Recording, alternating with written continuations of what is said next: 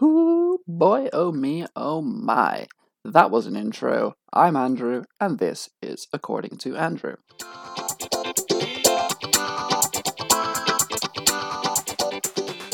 Fun fact, I got really good at that intro because I've now done it 5 times, despite the fact that it's super simple.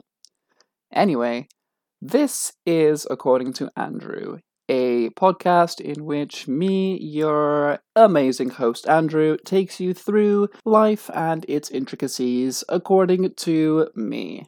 Ooh, rhyme. I like it. We're keeping that.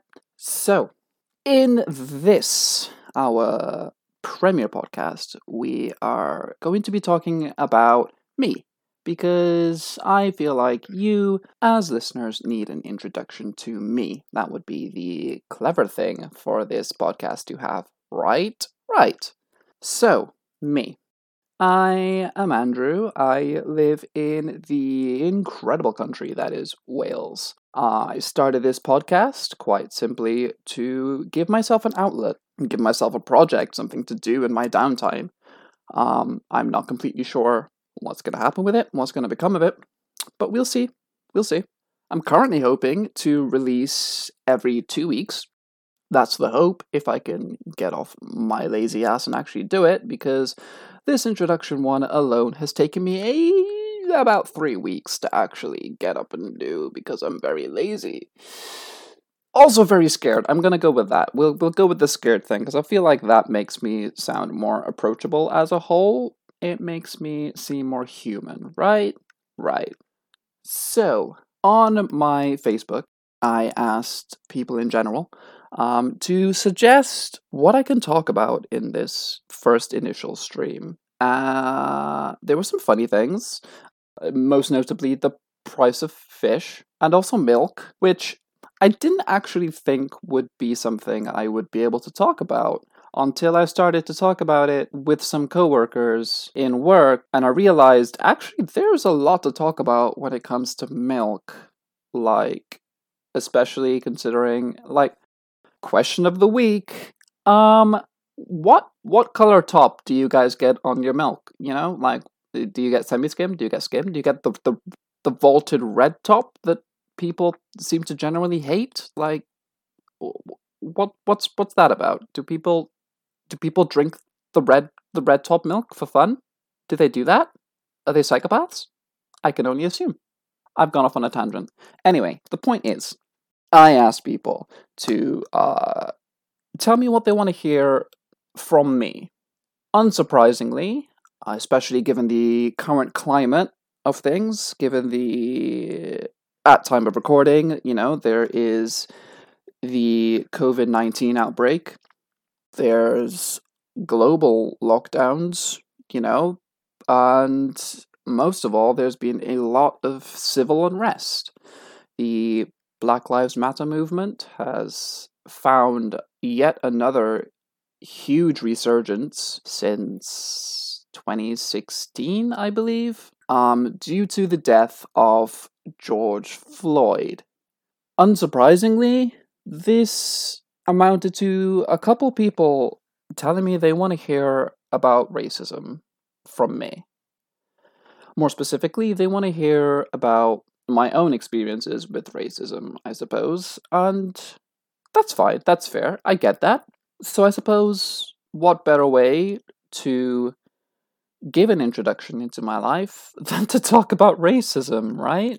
So, I'm more than fully aware that even as a black man, I'm incredibly privileged. I live in a country that doesn't have, a huge amount of overt racism. Especially when you compare Wales to England, where I know there's a lot more police brutality against black people and a lot more danger for the black community, which is actually kind of hilarious to me when you consider the fact that there are more black people in England than Wales, but that's another subject for another time. I'm also very aware that my parents, throughout my life, have been able to shelter me from a lot of these aggressors, which of course, I'm not complaining about, not at all. I think I'm very grateful for them for that. And the fact that we managed to move from Jamaica to this country rather than somewhere like America, for example, where, as we all know by now, it's such a different landscape when it comes to racism compared to Wales, such a harsher landscape. I'm I'm eternally grateful that this is where they chose to station us. And considering they're hopefully going to be one of my like five listeners for this first podcast, this is a shout out to them just for giving me a great life. But enough about the gushing and more about the racism, please, Andrew. I'm getting there. So racism in my life. Let's start off. Let's start out small. In primary school.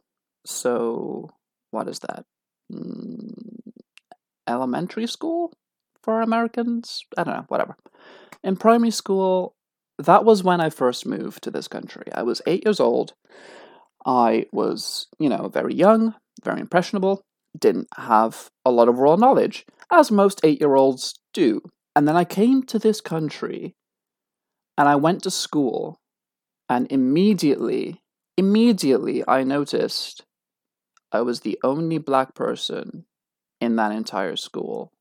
Now, of course, I'm not saying that's racist. It's not. That's just happenstance because of the area I lived in when I was younger.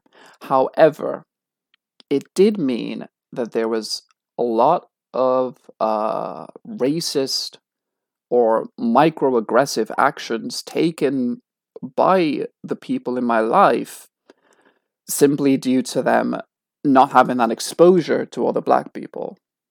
And the biggest issue that I had at that age was with my hair. Almost on a daily basis, and I mean that quite literally, almost every single day, someone would touch my hair. And I don't just mean that they would ask, and then I'd be like, yeah, sure, touch it. I love it when people touch my hair. I hate people touching my hair. To this day, I don't even like my own parents touching my hair. I barely like a barber touching my hair. However, at that age, and in fact, most of my educational career, as it were, I had people touching my hair without my permission. They would come up to me, they would say, can I touch your hair? And, for a start, that's weird, right? Can we all agree that that's weird? Like, as a white person, if someone came up to you and was like, that you don't know, and just out of the blue came up to you and just said, let me touch your hair real quick, you'd be like, no, that's weird. Don't touch me. I don't know you. But I had that. And no matter how many times I said no, and I said no a lot because I do not like people touching my hair, they would touch my hair almost without fail. It was, the age of, oh, can I touch your hair? No, please don't. I'm gonna do it anyway. Like it looks so cool. It's like a sheep. It's like a sheep. It's like a carpet. It's like my mom's shag carpet. Oh my god, Lauren, come touch his hair. Oh my god, I love your hair. Oh, I'm just gonna touch it. Can I touch it? No, don't touch it. I'm gonna touch it. I'm gonna just do it quick. Oh my god, it is like a carpet. Thanks. Why did anyone think comparing my hair to a carpet or a sheep's wool was a compliment? That is not a compliment. Have you ever touched sheep's wool? It is rough. It is coarse. It does not feel good to touch. Your fingers get tangled in it in an instant. It's not a compliment, guys. It hurt my feelings. Multiple times. All the time. And that continued until I went to university. Almost every day until I went to university. On the subject of my hair, there was something else, another little microaggression, if you will. Something else that that bothers me to this day. I'm not calling anyone out. I'm not. But there have been people that have done this very recently. And that is, people need to realize that just because I am black does not mean you have a right to an opinion on my hair. When I was younger, whenever my hair got unruly, And I thank my mother for this in hindsight. I hated it at the time, but I thank my mother for it in hindsight because it made things simpler. But whenever my hair got too long, I'd go bald. I'd just straight up cut all of it off. I'll go bald for a while and then wait for it to grow and, restart like a bloody chia pet or chia, whatever. One of those things. Without fail, almost every single time, a white person would tell me, "But I like your hair like that." Or they would tell me, "Oh, but you should grow an afro. You should. You should." Why? I'm going to ask that again. I'm going to ask it. I'm going to leave a pause. I'm going to ask it again. Why? On what grounds did people think that you had any room in my life to try and make that decision for me? It is not your hair. It is mine. I've made that decision to get it cut. Your opinion on it does not change anything. And quite frankly, I'm a very petty person, and the more you tell me you like my hair the way it is, the more I want to get it cut even more. It sucks. It's guilt tripping. That's what that is.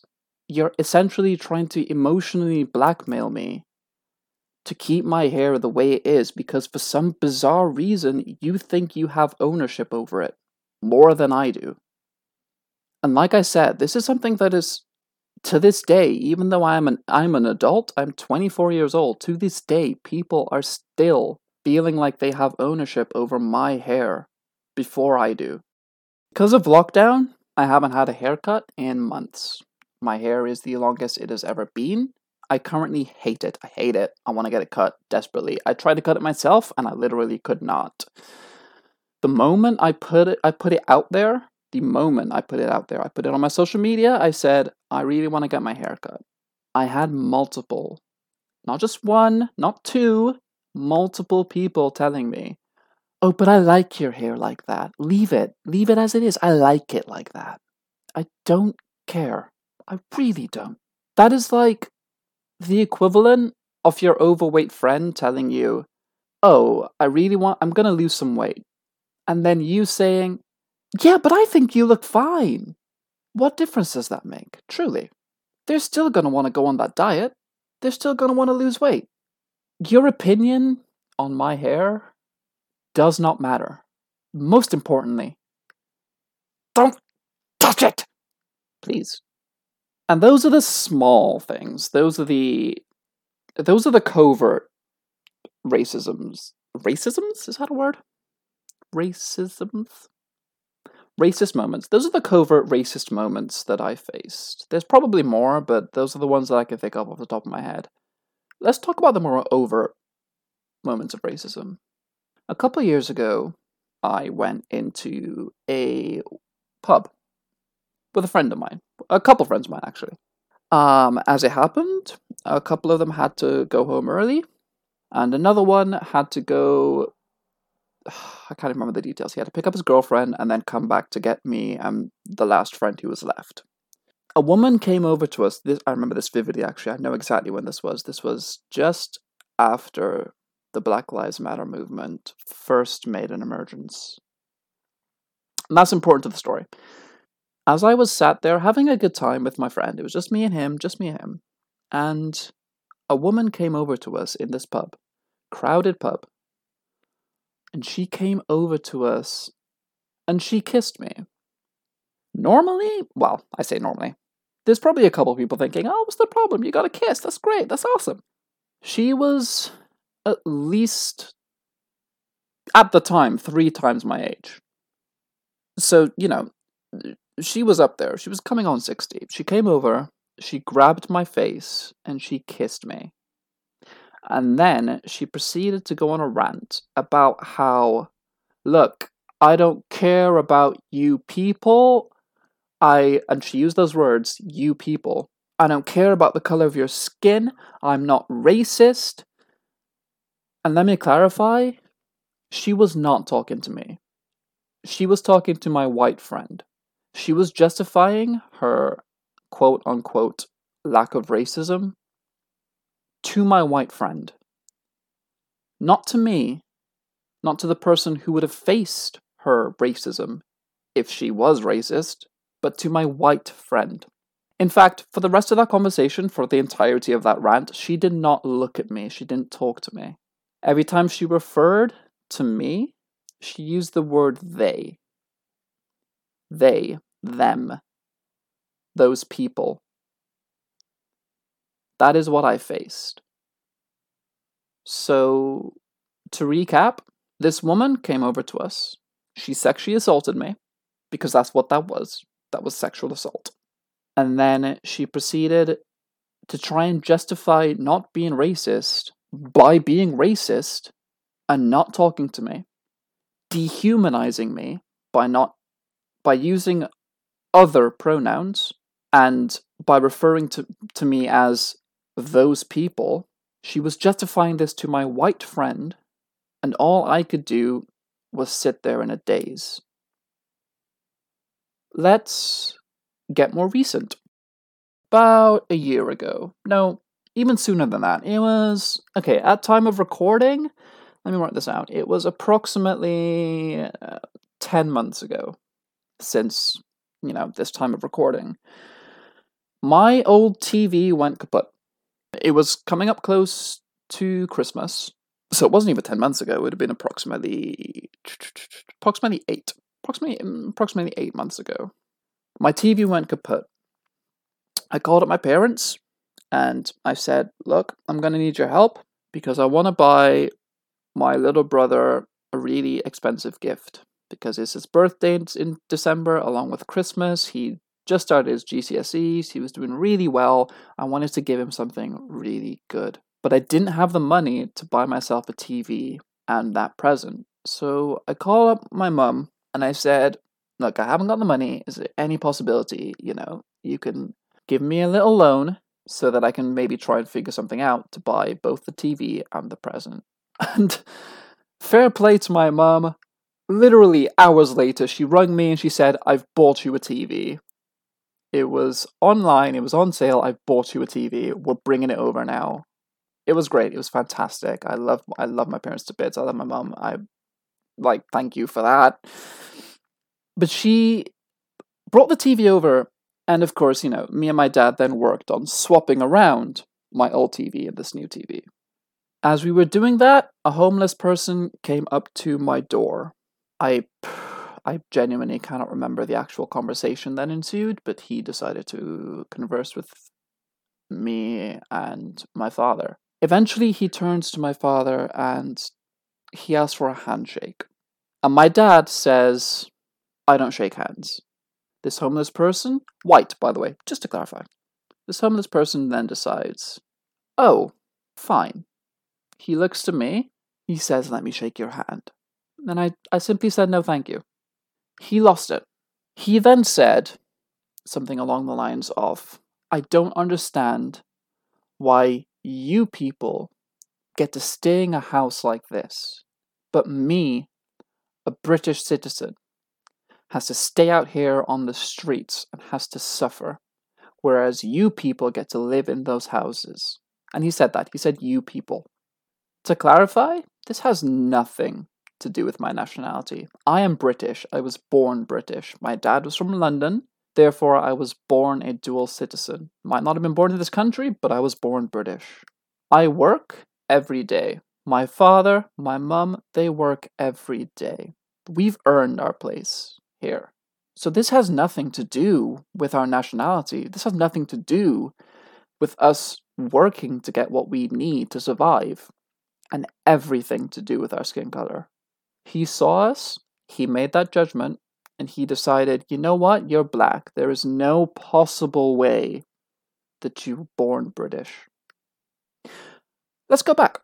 Let's go to my teenage years. Let's go to my formative years. This one's actually kind of funny. Racist as hell, but real funny.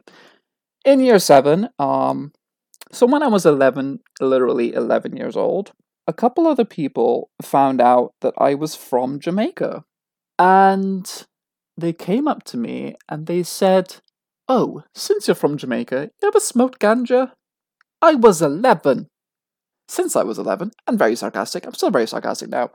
But always been very sarcastic, even at the prime age of 11. I then said no, but I owned a farm. He believed me. He believed that I, an 11-year-old, owned a farm and sold ganja. Where did that come from? To be clear, not everyone from Jamaica smokes ganja. In fact, I'm pretty sure my parents haven't even tried it. That's hilarious. Do you see how embedded the institutionalized racism was with that moment? He thought an 11-year-old owned a ganja farm. When I went to uni, and we were having a sort of icebreaker day, on the first day, they asked, the lecturer, that is the drama lecturer, she asked, hands up if you are the first one in your family to be going to uni. About 9 out of 10 other people in the class put their hands up. I didn't. Everyone looked at me. I don't know why. They expected that for some reason my family have not gone to university. Not sure where they got that impression. Just to clarify, both my parents have gone to some form of university. Both of them. But the fact that they immediately looked at me and they were expecting me to put my hand up, it still is very bizarre to me. To this day, I don't understand where that impression came from. It's baffling more than anything. And those are just some of the examples that I faced. There's a few more that I can call on, but I don't want to depress people more than I already have. But yeah, that's it. That's me. That's my life. I went to university. I studied drama. I studied education. I became a qualified drama teacher, and then decided that possibly teaching wasn't immediately for me. And then I became a teaching assistant instead, which is fine. I like that job. It's a good job. But it does mean that I've got some extra time. It means that I can do this podcast. Hopefully, if I don't get super lazy with it. Let's hope, right? There's a lot of people that have put a pressure on me for this. Shout out to my parents. But that's me. And that is, I guess, racism, according to Andrew. As depressing and as bleak as this introductory episode has been, I hope that you've enjoyed it, at least somewhat. I hope that it's shed some light on just some of the troubles that Black people face on a daily basis. Because like I said, I'm very, very privileged that is most of the racism I faced in my life. I'm very privileged for that. Other people aren't. I hope that you listen next time too. And I hope that next time I'll have something a little bit more upbeat to talk about. I don't like being all doom and gloom all the time. But thank you for listening. This has been According to Andrew. I'm signing off.